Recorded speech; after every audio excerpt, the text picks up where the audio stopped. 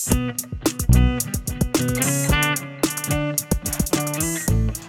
to Subculture. This is a podcast about the many unique, varied, and sometimes little-known groups that people find themselves relating to in our society.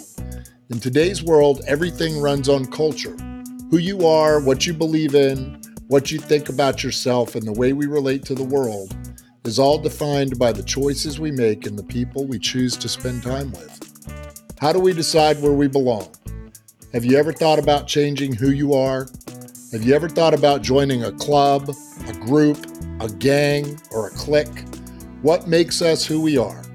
What makes us decide where to fit in? That's what this podcast will explore.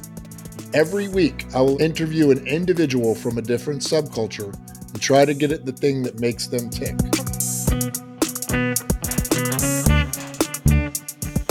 Welcome to another episode of Subculture. Today, I'm talking to Sherrie Burks about adventure travel and the world around adventure travelers. Hi, Sherrie. Welcome to the podcast. Hi, Chris. Thanks for having me. Yeah. So tell me a little bit about yourself. Just say your name, where you live, where you're from. So I'm Sherrie Burks, and I'm actually originally from Wisconsin. Grew up in a rural area, and then just through time ended up in California and lived in San Diego for 23 years. And actually started out in the medical field. I was a nurse practitioner. And in rural Wisconsin, I cared for, it was like one of the town providers for all the rural people. And then when I moved to San Diego, I continued doing that, but definitely a culture shock, going from rural Wisconsin to San Diego. But anyway, love that culture there, and got into scuba diving, and just it's weird how life evolves, right? But so I have two children, and at the time my oldest daughter was in junior high and started making bad choices, so it seemed like the right thing to do was to stop practicing medicine and be a mom. And right. So, but then the kids go to school, so I thought, I'm going to train to be a scuba diving instructor. So I go scuba diving during the day, and then you'd be home to have a glass of wine and help your kids with their homework, and the school bus brings them. So anyway, then scuba diving turned into international travel, and I loved it. And then being an instructor for a company that offered travel, I ended up leading trips for them and enjoyed that. Did a good job at it. And then at some point, then they asked me, would you like to manage our travel department? And so I pretty much stopped practicing medicine, still have a license, but ended up being a travel agent. So, which just sounds odd, and, never really realized that was my passion until I started doing it. And then the other thing, life is a discovery. I find out that I'm a people pleaser, and I love taking people with me when I travel, and then you start going there, all about it. And people in general they have a hard time stepping out of their comfort zone.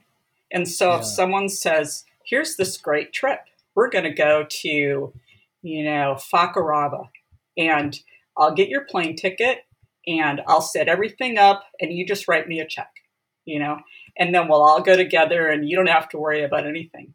People love that, and then you start doing that and you find that 10 years later, you're traveling with the same people, because they become your friends for life, right? Yeah. And then, you just keep meeting new people along the way, but yeah. Well, that's a lot to unpack, and that's a great intro to your story. I want to dig into so many parts of that. Number one, that's how you and I know each other.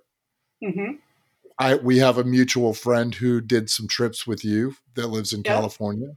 My very, very good friend Tom Navarez. And Tom introduced me to you and your husband to go on a couple of trips. And I did a couple of trips with you guys. And that's how I came to know about y'all. I got to tell you, that was the first time I'd ever traveled in that way, with someone planning everything. You just show up. You kind of hesitated on that, didn't you? That was different for you. It was very different for me.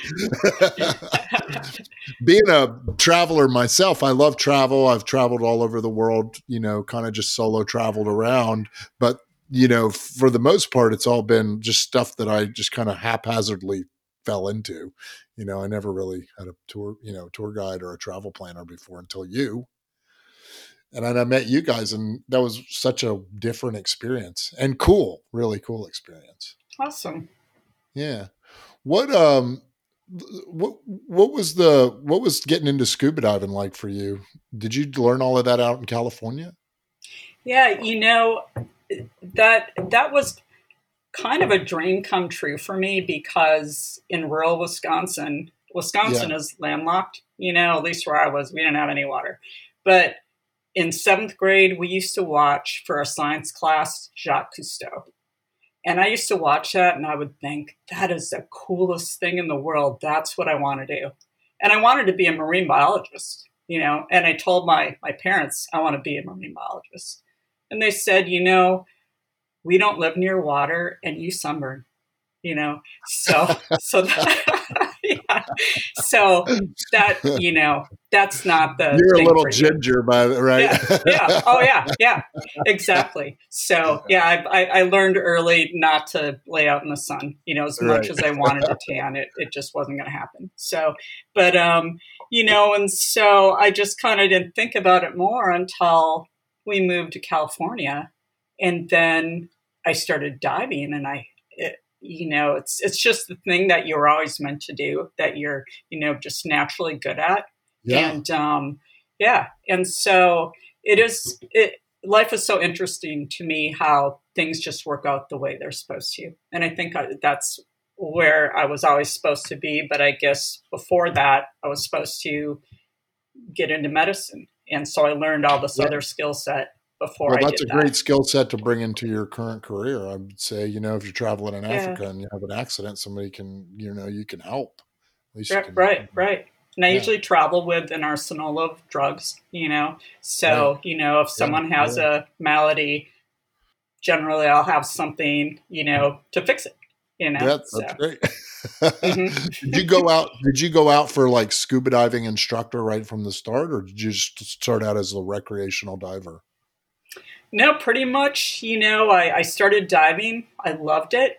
And one of my good friends at the time, my girlfriend's, she had kids in school too, and we both loved diving, and we're both just very type A, let's go for the top, so we like diving, let's be instructors, and so we were out in, whether it was La Jolla Cove or La Jolla Shores, we were training every day, or out on the local dive boats, just racking up dives, and then because you have to have so many dives and so much experience before you can even begin the sequence of, levels to become a dive instructor. Yeah, no, it takes a lot. It takes a lot of work and a long time. Yeah. Yep. A lot of dedication. Yeah. Yep. Is it expensive to become a dive instructor? Yeah, it is. Yeah. I mean, everything's relative, right? But it's an investment. But it's, I mean, every class costs money, and then, the exams and the physical testing that you do, it's pretty rigorous, so it's, you have to really want to do it, because it's a lot of studying. I love scuba diving. I've been scuba diving for over 20 years myself. I got certified as a PADI diver, just a regular, like, basic level diver in St. Martin Nice. in the 1990s. And I never registered my certification. So I I had a PADI certification, but it wasn't like registered with PADI. Mm-hmm. And so like 20 years later, I was going to go dive in Maui, and I knew I needed an actual PADI license. So I had to go get fully recertified again. And I got my advanced diver certification now. Yeah. Well, this is my funny, dive story for me is that, so I learned to dive in San Diego. And Okay. as nice as San Diego sounds, it's not easy to dive there. Right. A lot of it is shore diving. You've got 50 pounds of scuba gear on your back. And a lot of days you can't see the hand in front of your face, Yeah. and when Yeah. you're diving and the Right. water's cold, Right. and so I would have groups of scuba diving students, and I have a dive master with me. We'd have 8 students. And, sometimes I'd have to swim up to them. They have to do skills, and I'd have to, grab their dive gear and look them in the eyes to see if it was really my student, recognize them, and then, okay, you're mine, because I couldn't see you if you're 3 feet away, and it'd be, okay, do the skill, right? Yeah. And then when you're diving in, out there, you have your dive master behind you. So you could see the first 4 people right behind me, and my dive master would see the other 4 people. And then we would just do signals with our flashlights to be, I got 4, you got 4, we're good. We didn't lose any, Right. So anyway, so my first big dive trip that I did as an instructor was to Indonesia.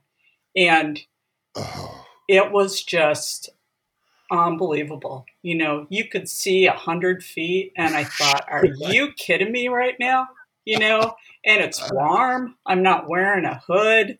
Right. I can see people, and I thought this would be so easy to be an instructor here, And then pretty much after a while, you just really don't care to dive in San Diego anymore, because you go diving in Indonesia, of course not. You don't even need a wetsuit in Indo. Yeah. So my nephew, he came out, and he was from Wisconsin, and still is, and he got certified, and and it gets where I just, a better aunt would have, gone diving with him, but I just stayed on the shore because I thought, that's just, I still can't do that anymore. It's sad, but yeah. So this career path that you've taken as a travel agent is giving you the opportunity to go to some pretty incredible places. Yeah. What would you say are some of the most incredible places you've been? Well, so it all started out diving related, and for me, the most exciting thing for diving is seeing big pelagics. I love diving with sharks and manta rays and just big animals. And so I would say some of my favorite trips have been to the Cocos Island off of Costa Rica. They call it Shark Hammerhead Island. sharks, right? Yeah, yep. Hammerheads, silkies, Galapagos, it's just crazy, shark crazy. Yeah. Mantas, whale sharks. Wow. And there's a submarine too, also very cool. You would have liked that. But anyway, and then and I love Indonesia. Indonesia is just, in addition to these beautiful manta rays, and you see lots of black tips and white tips and whatnot, just beautiful corals. It's gorgeous. You saw that. So, but then there was a point where the company I was working with, we got into going to Africa. Yeah. And so my employer said, Sherrie, we're selling Africa. You really need to go to Africa. Yeah. And at the time I thought, I didn't really have any desire to go there. I thought, I'm going to see lions kill cute, fuzzy animals, right, and why would I want to see that? That's disgusting. But I went, and I just fell in love with it. I love Africa. Now I've gone many times, and I would go every year. If I had one trip left to do, I would go somewhere in Africa. But also, we've gone, to a lot of other, places, whether it be, Egypt or Peru, South America, Central America. There's just, the world is so big, and then you have to start thinking, where haven't I been that I really want to go to, but yeah. That's true. How do you think it changes somebody's perspective to go from, just never going anywhere, just to all of a sudden now you're traveling to places like Africa, Indonesia, Central and South America? I think when you start going to third world countries, it changes you as a person, and Mhm. that's the other thing. And that's why I have a title, what I do, and probably what you do also, is adventure travel, Yeah. because we don't go to touristy places. We go to places where you're experiencing, real live local culture. And to me, that's that's why I travel. I want to be able to, meet the local people and see where they live and see what they eat and just talk to them about, their customs and why they do what they do. And the more the remote you go, the less they will have been sensitized to the rest of the world, and then you see more just real, legit, you know, just raw stuff. That's what I love. That's what I look for. What do you think's the most? What do you think's the most like? I don't know how to say this. Like third world place you've been, the least exposed to our culture, probably very poor. Well, it's amazing how fast the world has changed. When I Yeah, first went to Indonesia in 2009, I remember, again, me with red hair and fair skinned, yeah. that the kids were scared of me, because what kind of a, you know, what kind of a freak of nature is that, right? And but then we get to talking and it's all good, but um, but probably one one of the how I've evolved over time is when I first started doing this, I went really raw with experiences. And so Yeah. when we went to the Peruvian Amazon, I thought, well, we could do this 5-star luxury riverboat, you know, or we could go in wooden canoes, down into the heart of the Amazon and stay at a research facility, where they're actually researching macaws. And so I had 2 other couples with me, because over time, I'll just invite, whoever, and I'll say, we're going to do this. Do you want to go? And I'll, Yeah. and my disclaimer will be is I haven't been there, so you get to experience this with me. Yeah. And Yeah. so, and so these 2 couples, and one couple in particular, hardcore camper, he would, he's a wilderness guy, right? So our room in the jungle of the Amazon has 3 walls, and fortunately there's netting around our bed. But during the night, it's pitch black. The generator shuts off the power. I woke up and I said to my husband, I said, "Am I blind?" Because I It's that thought dark. maybe it was that dark. I couldn't see anything, and I thought, maybe I'm blind. And he's like, "No, Sherrie, it's just really dark." So then when you get up to go to the bathroom, you have to make sure you have your slippers in the bed with you, because there's a layer of bug carnage on the floor. And it's not like little grasshoppers. It's like, palm size things, Gnarly. that crunch when you walk on them, and your toilet water is brown, because it's coming from the local river, and the bugs it's nasty. And then you get up before dawn, because we're going to hike through the jungle, because we want to go see the macaws come in at dawn to the clay lick. And there's hundreds of macaws, just covering this wall of clay. And it's amazing.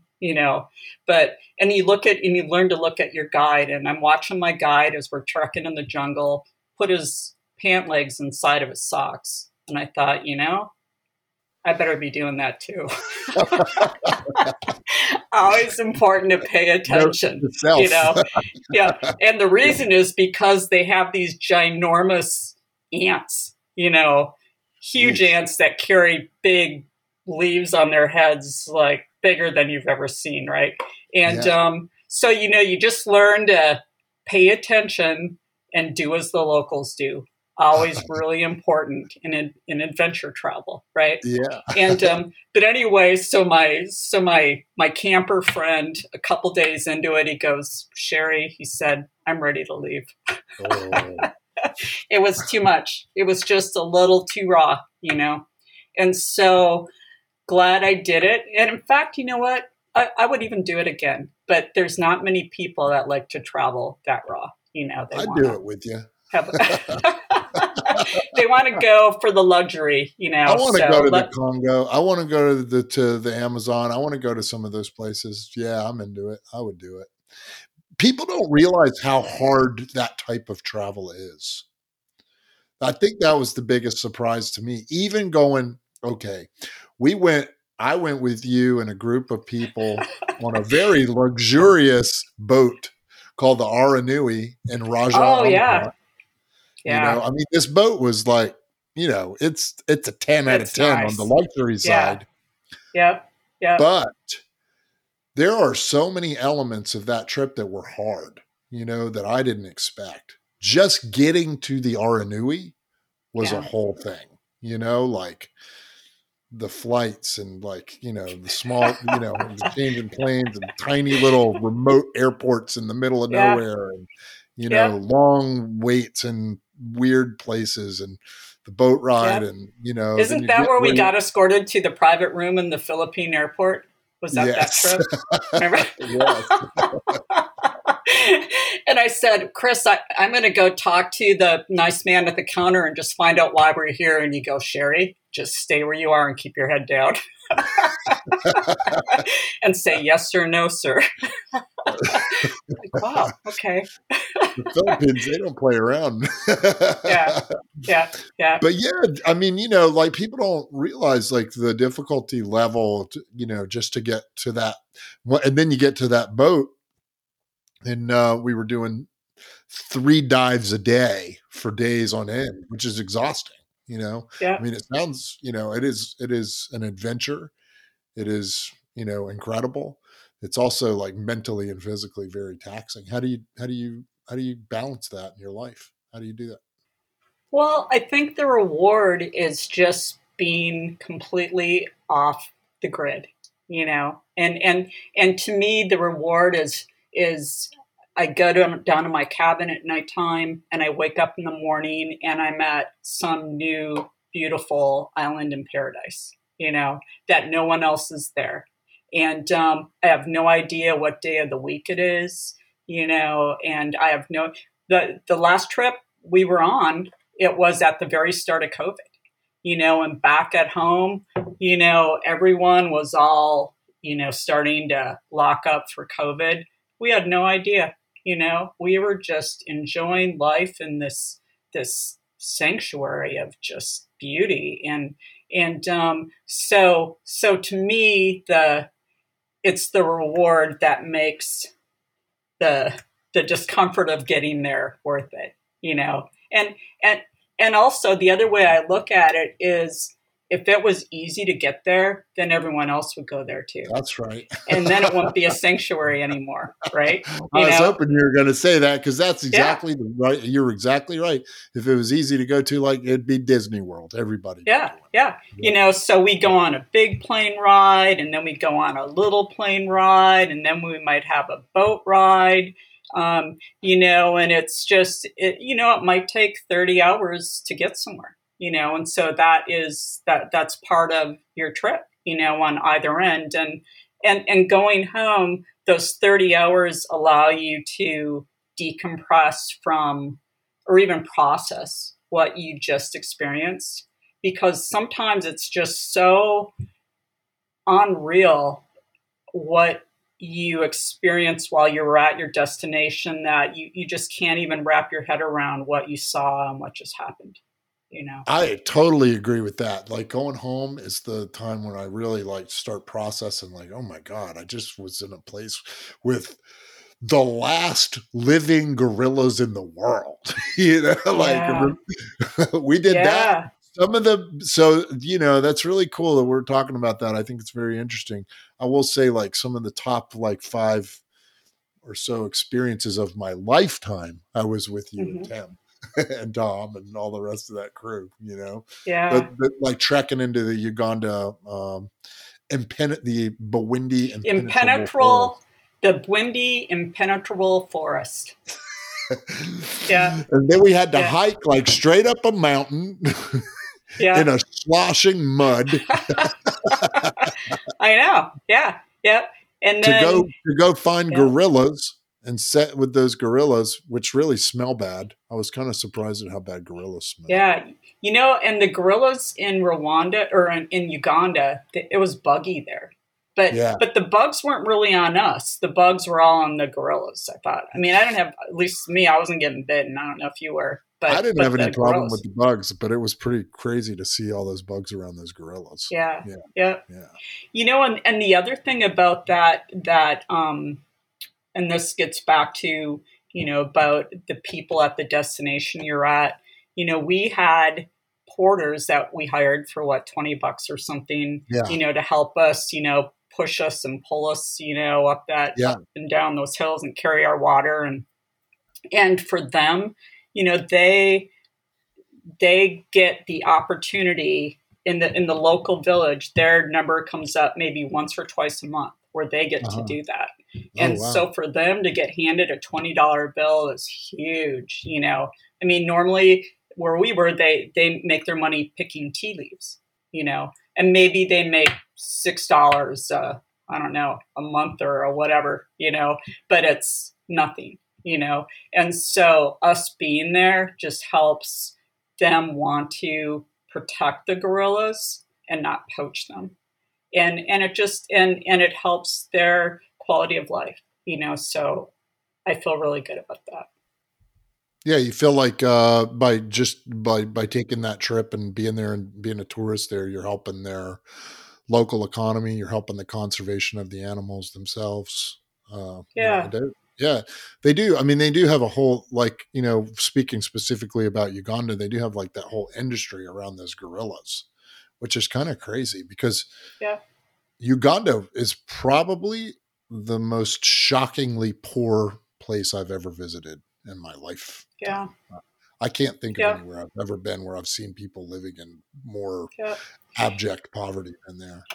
And the other thing is, the other part that is so interesting for me is the drive through the countryside.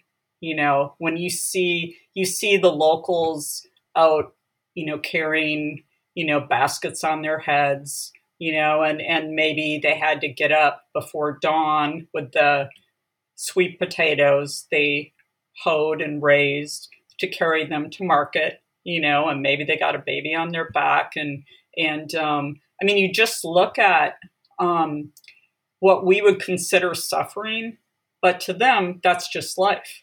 And Right. and overall, the attitude is just one of happiness. Right. They're Right. friendly and they smile and they sing and they're just so grateful for what they have.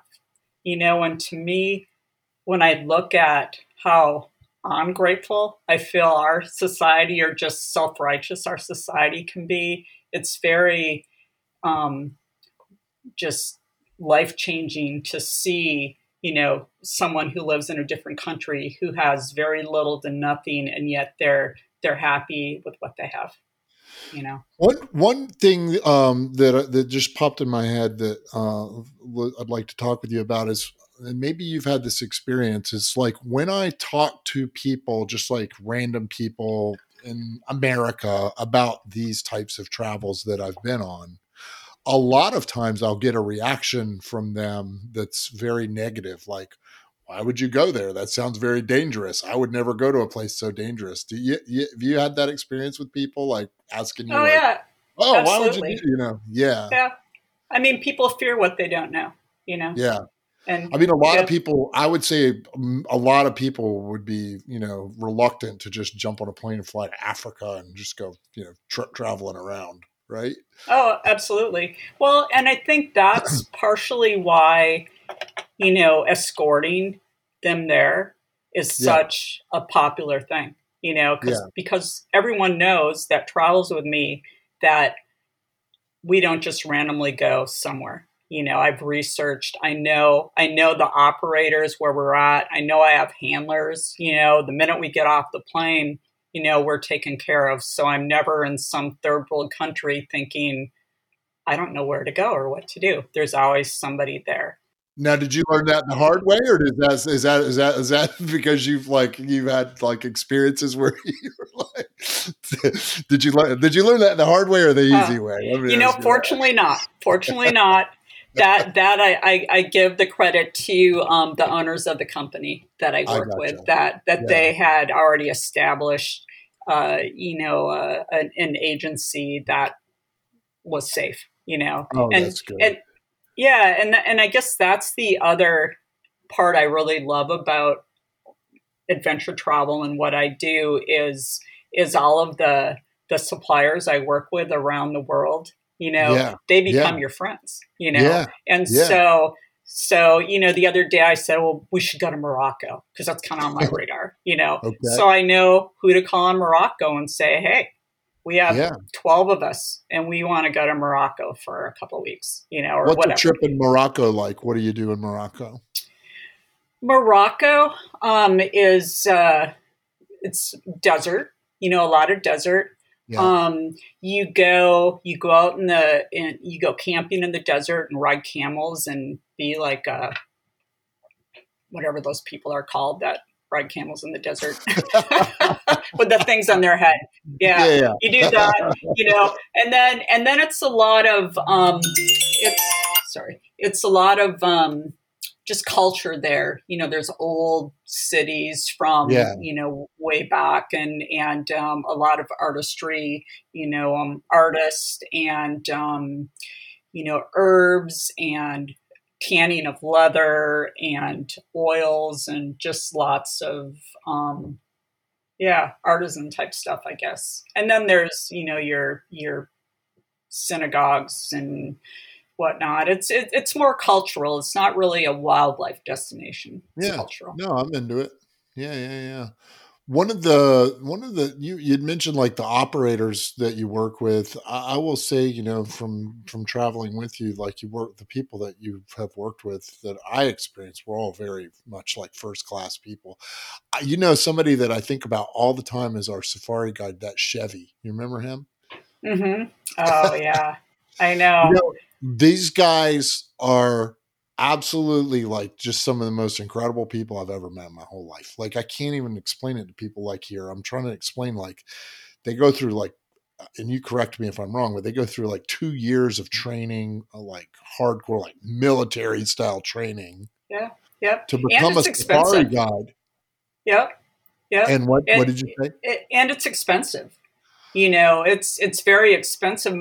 In general, pretty much all of the guides we've had and throughout our different Africa trips, they come from very poor families, and I remember, so during COVID, and this is another neat thing is if you're willing to travel when everyone else is scared to travel, as long as, you just have a good head about it, it can be a great opportunity to experience a destination without all the other people. Oh, yeah. So that's what we did in 2020 during COVID. We went to Kenya, and there's nobody there. We'd go to lodges, we'd be the only people there. But what made me think of it is when we were up in northern Kenya, we went to this elephant sanctuary called Rutete, and it's just a great story about how the local villagers are helping to save the orphaned elephants and what other random animals that end up being orphaned due to whatever, and they also use the milk from their goats to feed the orphaned elephants. So it's just they're incentivized to protect the animals instead of just kill them. But anyway, our guide there and the guides there, not as well traveled by us. So the guides were very traditionally dressed, with their little Maasai. Well, they weren't even Maasai, but anyway, our guide, his and his family, your level of wealth is how many goats they had. Okay. So and cows, and they don't have bank accounts. They're nomads, and your wealth is judged by how many cows and goats you have. And so as a boy, his job was to herd the 10 goats they had every day. So he just wasn't very good at it, and he lost 9 goats, 9 of the 10. So to punish him, his father said, "You have to go to school." That was his punishment, because otherwise they don't go to school. They learn to be herders. Right. So he goes to school and he thinks, "I like this. I don't have to, my meal isn't," because normally their meal would be a gourd filled with cow's milk and blood. They do bloodletting, and that's what they drink. He goes to school. They go, "We get porridge. We get porridge and we learn stuff." So anyway, his punishment ended up being his awakening, and he ended up becoming a guide, and now he's considered wealthy because he actually has a source of income. And so he keeps repaying his father with the goats that he lost. And he said, "It will never be enough goats. I keep giving him goats, but that debt will never be repaid." But anyway, but just to think that, they don't even go to school. They're nomads, and that's what they do, is they herd animals. That's a crazy story. What's it take to become a safari guide? I mean, they have to know a lot of stuff, right? I mean, they have to know a lot of it's intense. Yeah. Yeah. They know all the animals. They know the mating habits of all the animals. They know where all the animals eat. They know what they eat. They know their calls. Where they'll hear a bird and they'll say, "Oh, there's a lion nearby." Well, why do you say that? Well, because that bird just did the alarm that there's a lion. It's stuff like that where you didn't even hear the bird. Right? Yeah. Because we're all busy talking and joking around and not paying attention. One surprising thing to me about traveling in the Serengeti was that there are no roads. We did a lot of driving on that trip. There are no roads. It's just pig trails going through the wilderness of nowhere. I don't know how they know their way. That guy never looked at a map once. How do they know, what pig trail goes to where? Yeah. I think you just look off on the horizon that way, and there's a mountain, and then I look that way, and there's whatever, and so I know I need to go straight. Yeah. I don't know. I have no idea. I can't. I'm the worst at directions. So they know how to find all the camps where to go. They know how to feed people. They know how to work on the trucks when the trucks break down in the middle of the Serengeti. Remember that? Man. We had a mechanical problem, and the guy just pulls out his tool bag and starts fixing the truck. It's crazy to me. I know. Yeah. Yep. They're What's the self-sufficient. hard part about your job? Is it hard? I guess I should rephrase that. Is it a hard part of your job to manage all the people and personalities? You have a lot of people in some of these trips. You have 15, 20 people sometimes. Yeah. Right? Yeah. You know what? Over the years, I mean, early on, I would just say, "Come on, let's go. Whoever, let's do it." And now, over time, I've learned to try and be more aware of personalities on the front end, to know, what, I know that in this particular group, I have these people, and, you just know people and who's going to get along and who isn't. And on most of these trips, they're expensive, Right. And so I feel it's my responsibility to make sure or do everything I can for everyone to have a good time. And so part of that is being careful who is in the group. So, yeah. So I do that, and it's really, I would have to say, over the last, several trips, it's been really good. I think we're getting good at just, you're honing it in where your intuition's just on point. You know exactly who's going to match with who and how it's going to jive. Yeah, exactly. Who's going to be okay, rooming with someone or, whatever. But I love people, and I love seeing people be happy, and I know that a lot of these people maybe would never have gone on this trip if it hadn't been for me. And so I feel personally responsible to have it be a good experience for them. Yeah, I would say that's very true. I probably would never have done that trip without you guys putting it together and having me along. How do you deal with the adversity of traveling? I mean, traveling is like, we kind of touched on it earlier, but traveling is not easy. A lot of things can go wrong, and they oftentimes do. Vehicles break down, planes don't leave on time, Yeah, connections are missed, hotels screw up reservations. I don't know. I mean, it's a lot of different things can happen. How do you deal with that? I think you just have to view it all as part of the adventure.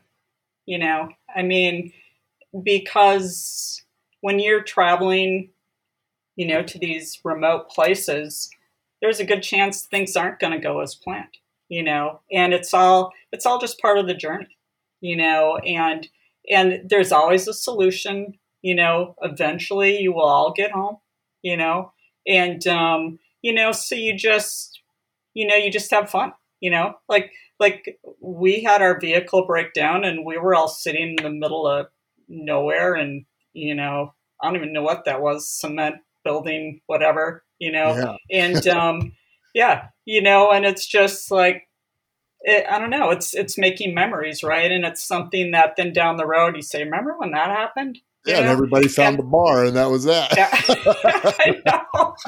And Chris, you did. Chris found the Wi-Fi up the hill, the place I we found never the knew was Wi-Fi, there. and it was connected to the bar for everybody else since I don't drink. I know. You were number one, the first one there. Got a nose for it. Yeah. But yeah, so I think that's the thing is, you can't, you have to be patient. You never panic. You can't let yourself get upset. It just has to be, it's all part of the journey, And I think as long as, and again, that's part of what I do is, it's just calm the people down, it's okay, You mentioned that those trips are expensive, and they are, to go on that type of journey is expensive, from the flights to the accommodations to, paying a travel guide. All of those things can add up. What would you say to somebody that doesn't have the budget for that type of trip, that wants to stick their toe in the water of adventure travel? Well, I think you have to be prepared to go without a lot of comforts. Yeah. I mean, Yeah. I know people that travel that, they travel light, they stay at hostels, they're willing to eat, peanut butter sandwiches, so, if you're just willing to keep it raw, it's totally doable. So it's My just wife and I not, went to Vietnam recently, and I got to tell you, like, we did not spend a lot of money. It was not expensive.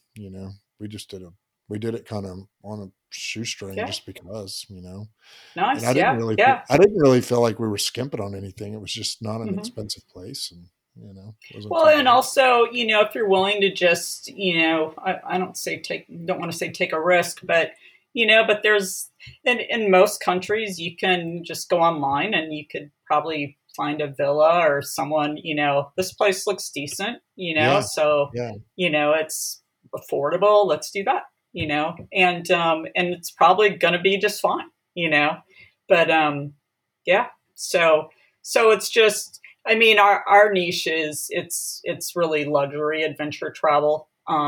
And if it's not luxury, that's a disclaimer I tell the people going with me. But probably not enough in the Peruvian Amazon, But The we word ended up luxury on is this. relative to where you are. I mean, Yeah, there's right. only Well, so even much the trip. luxury you can have when you're like 12 hours from the nearest village in the middle of Yeah. the Well, bush. even the trip we did in the Serengeti, that was an aggressive trip. We did a lot of Oof. driving in that Oh trip. my God. That's I mean, exhausting. it could have been a lot more expensive had we done, had we flown more, but we were trying to keep the price down, and so we did a lot of driving, Is that and what people do? Will they go out there and then travel a little bit and then fly from place to place? Is that a way to yeah, do it? yep, Yeah. yep. You Yeah. get in your little Cessna Caravan or smaller, depending on how many you are, and go I to the got next you. place. Yeah. Ah. Yeah, So I didn't even think about that. I just thought that's what we had to do. We just drive. yeah. We did a lot of driving. No, and that's why we did that is I was trying to make the trip more budget friendly. Yeah. Yeah. That's what, yeah. So but it turned out really great. We saw just about everything we set out We to see saw a down lot of stuff. Yeah. there. Yeah. I think the only thing that we missed was a rhinoceros. Yeah, we didn't. I remember I think we were just looking for rhinos just to humor us because I think our guide knew there was no rhino there. It's like, Oh oh, yeah, yeah, we yeah. saw a rhino over here. I don't think so. I don't think that rhino was ever there. He was No. just giving us false hope. Yeah. Yeah, So, but people don't realize there's almost none left in the world. yeah. Yeah. Yeah. And that's another destination is there's some conservancies in Africa that are really making an effort to preserve the rhino, and with canine anti poaching units and rangers, and that's another really neat trip, in Kenya. So A trip that we talked about when I was with you guys last, and I believe Tim and I did a little bit of talking about it, was a trip up the Amazon River to see orangutans somewhere. Is that something you might have that done? wasn't the Amazon. That was in Indonesia. Oh, in Yeah. Indonesia. Okay. Yeah. Like either Malaysia, Borneo, or Indonesia. Borneo. That's Borneo. right. You're right. Yeah. Yeah. That's a cool trip too. Yeah. That's something that you guys have done. Yep. Yeah, we have. Yeah. Right, I would do that again. That's I dig that kind of stuff. Yeah. Yeah. And and again, it's all about knowing who you're traveling with. I have people that I know it has to be, they need to come back to their 5-star whatever with their copper bathtub and just, just live the high life, Right. And then I have people that they're cool. We'll stay in the treehouse, and watch the little monkey toes, between the floor, the boards and the floors. The little monkeys are climbing underneath your treehouse, Yeah. See, I love that kind of stuff, but yeah. Or don't go out your front door because there's a big snake in front of it, stuff like that. I just think, wow, this is such an adventure. But you have to know your audience. What's the scariest thing that's ever happened to you on a trip? I don't know. I really, I don't get scared easily. I just take it as an adventure, But I would say one of the coolest things was we were in the Cocos. I told you, Shark Island, and and during the day when you're scuba diving, you'll see hundreds of white-tipped sharks laying on the floor, and just sleeping, apparently sleeping. But once dusk comes, they all wake up and they all go hunting, and there'll just be streams, rivers of these white-tipped sharks going, they're all hunting. And so that's when we would go diving to see them, And on my first trip there, I was, I just thought, I'm going to go lay on the bottom. And as all the sharks stream over, I'm going to put out my hands. I'm going to pet their bellies as they go over me. and and it was the coolest thing, And I don't know, it's like I'm here and just seize the moment kind of thing. Yeah. I mean, that takes, it takes some guts to go swimming with a bunch of sharks. Number one, number two, to want to touch them. They didn't really know that was the deal. They were just randomly being touched as they swam by. For people listening, you're talking about the Cocos is an island off the coast of Costa Rica in the Pacific Ocean. Yeah. How long does it take to get there? Well, so that's part of the adventure too. Is it's a 30-hour boat ride. 30 hours. So yep. So because it's too far to fly a helicopter and there's no place to land a plane. Right. So you leave from Punta Arenas, Costa Rica, Yeah. in late in the afternoon, and you have dinner, you go to bed, and then the next day is a full day at sea. And Yeah. then you go to bed that night and you wake up the next day and you swear you're at King Kong's Island. There's all these trees and foliage, and the birds are circling, and you expect King Kong to roar, Yeah. and Yeah. the diving there is just, it's amazing, and then you have to remember you have to do that going home too. So, Yeah. but again, Right. it's just a nice time to decompress and just think about your trip and go through your photos and just, I don't know, think about whatever.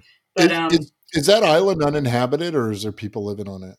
no, there's just a ranger station there. Ranger station. Yeah, because And it's a it's big in area. the middle of the Pacific Ocean. Like, it's out in like the big boy ocean. It's really like out for there. sure. Yeah. It's in the same volcanic chain as there's the Galapagos Islands, and there's the Cocos, and then there's the Coral Islands, off of Mexico. And the Galapagos Islands are, more rocky, whereas the Cocos Islands are vegetated. Have you been to the Galapagos Islands too, Sherrie? I haven't. I've had opportunities, and just the timing has never been right. And now I'm just thinking, I don't want to dive in cold water. I used to have a dry suit. I used to dive in cold water all the time, and now I just think, I don't know that I need to do that. I would say if you guys ever plan a Galapagos trip, you should let me know. I would be interested in going with you guys there. That would be cool. People I would do that. Keep going back there. I mean, I know people, they go there 3 or 4 times. It's epic. Just because it's such an oddity in the world, as far as the whole, Darwin and the evolution of the animals there and all that stuff. Oh, yeah. Very and the little iguanas that they can swim underwater, and then they blow the salt out of their noses. It's cool. So what's on your bucket list? Somebody who's done everything. What do you want to do that you haven't done? No, so I really haven't done much in Southeast Asia. And and I'm toying with different ideas. There's we had a taste of doing a luxury train, like the old school Oriented Express, with the little, baby grand piano and the bartender and all that. And when we were in South America, and they do that sort of a thing also in Southeast Asia, I think in Vietnam. I've looked at that.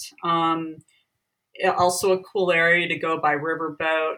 I don't know. That's an area I just haven't explored much. Right. So, but one I could of be my your tour guide in Southeast Asia.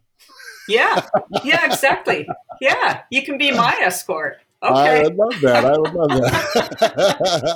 I've done a little Southeast Asia, and I really have enjoyed it. Although I will say that Vietnam trip was quite hard.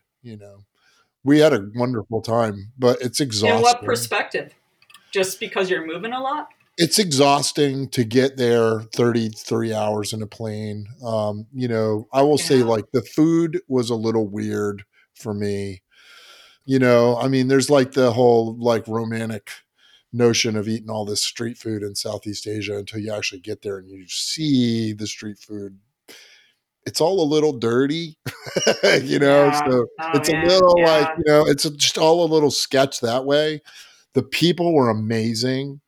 I'm I'm kind of a bigger guy, and like all the little people were so fascinated with me, especially the kids. Everybody was like, that was kind and your of fun. tattoos. I liked that part of it.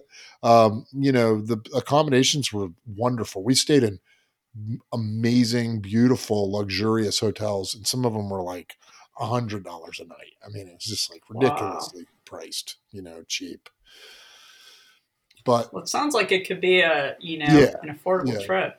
Yeah, it could be. I think our friend Tom Navarez is maybe in Vietnam right now. Oh, he's going to do a riverboat there. Yeah, he was telling me about that. He might be there. Cool. I'm not sure. If he's not there, he's probably just getting back from it. Yeah. But one of the really cool trips, it's still one of my favorite trips that I did to that part of the world, was in Thailand, and we did a sea canoe. It was a 3-day sea canoe trip, and it was years ago before I really even worked in travel. And looking back, it was pretty rustic. I mean, we had a rusted out metal boat for our main ship.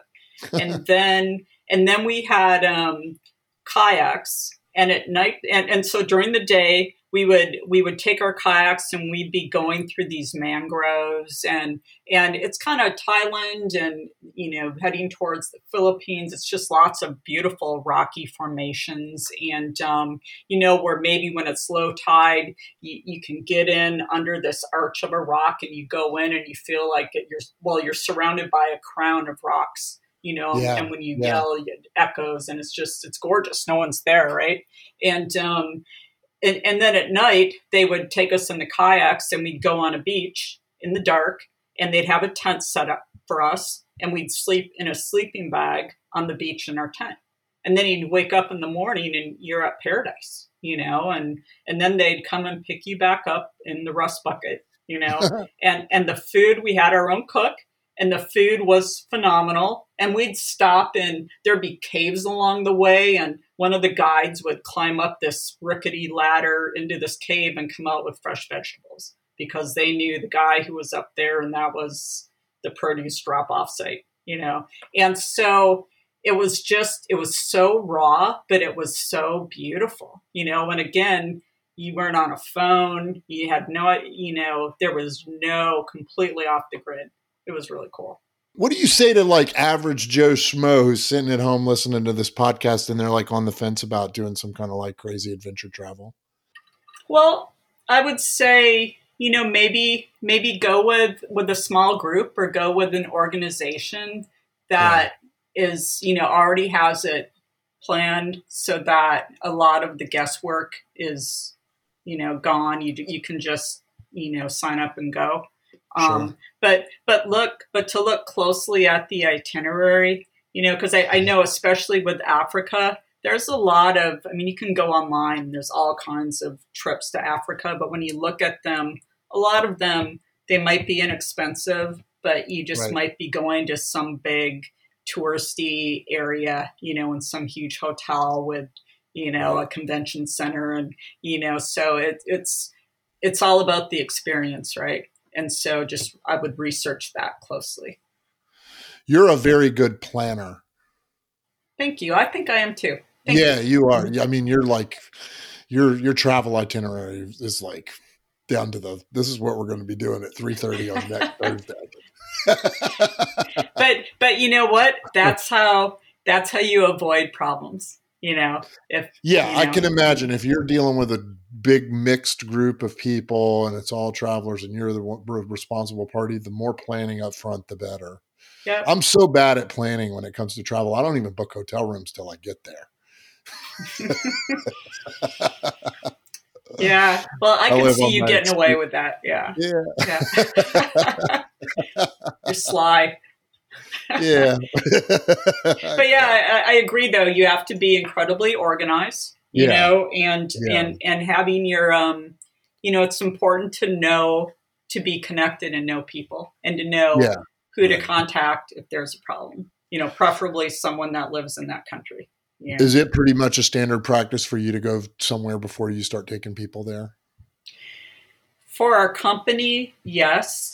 Yeah. I have been known to not do that, but I always have a disclaimer, because for me, if I'm going somewhere to a new destination, I think I want to take some friends with me, and so I'll be Chris, never been there, but this is what we're doing, and so it's going to be a good price, because, it's an exploratory trip, and so I end up doing that, taking a few friends with, and I love that, because we're all explorers, and then if it's not exactly what you thought it would be, then you can't be mad at me, because I'll be like, Chris, I told you I'd never been here. That's right. We're exploring. So when we come back next time, we won't go there. We won't stay in in the room with only 3 walls with the bugs and the no lights. Yeah. Okay. Remember that Good to camp know. where the lions ate something in the middle of the camp in the middle of the night? We got into a camp Oh. and like a bunch of lions ran into their camp and ate a wildebeest. You remember that? Yes. When they tell you not to leave your tent at night, they mean it. Yeah. Yeah. I never left my tent. Don't be doing that. That was one direction I followed very carefully. Yeah. Do you want to plug your company, or do you want to put in a plug for that? If anybody's listening, yeah, I work for a great company. It's Ocean Enterprises Travel out of San Diego. They've been Werner Kern's the CEO, and he started the company in 1979. Yeah. So they've been doing it a long time, and that's where I said I have been, blessed in that I didn't have to start from scratch. He trained me, so and his, form of operating is just, it needs to be safe and we need to be well represented, and So no, stuff happens, but we have people there that help us when stuff happens. Yeah. Well, I can vouch for it personally, having traveled with you guys through that company. You guys are a first class operation all the way. Thanks, Chris. Yeah, I would say that. Is there anything that I didn't ask you that you'd like to say about your life of adventure and travels? No, I think I just think it never ends. The only thing that I see will be different for me is I am starting my own little homestead here, so tending to my little animals will be, I might not travel several trips a year, I'll be more selective, I think. Yeah. Well, that's good. You to a point in your life where you can do that. Yeah. And I think that's really awesome. And you're always with your husband, who's the amazing Tim Burks as well. So he's always Yep. And I've got my family is next door, and I have all these nieces and nephews, and it's fun to be able to be a part of their lives. So I just feel blessed to be able to combine my love of travel, but still be able to, have my family close by. Well, I have enjoyed talking to you so much and catching up with you. It's great to see your face. It's great to talk to you. I hope that you and I and Tim and my wife and all of us can get together and go on an adventure somewhere someday. I would love that. Sounds good. I'll start planning.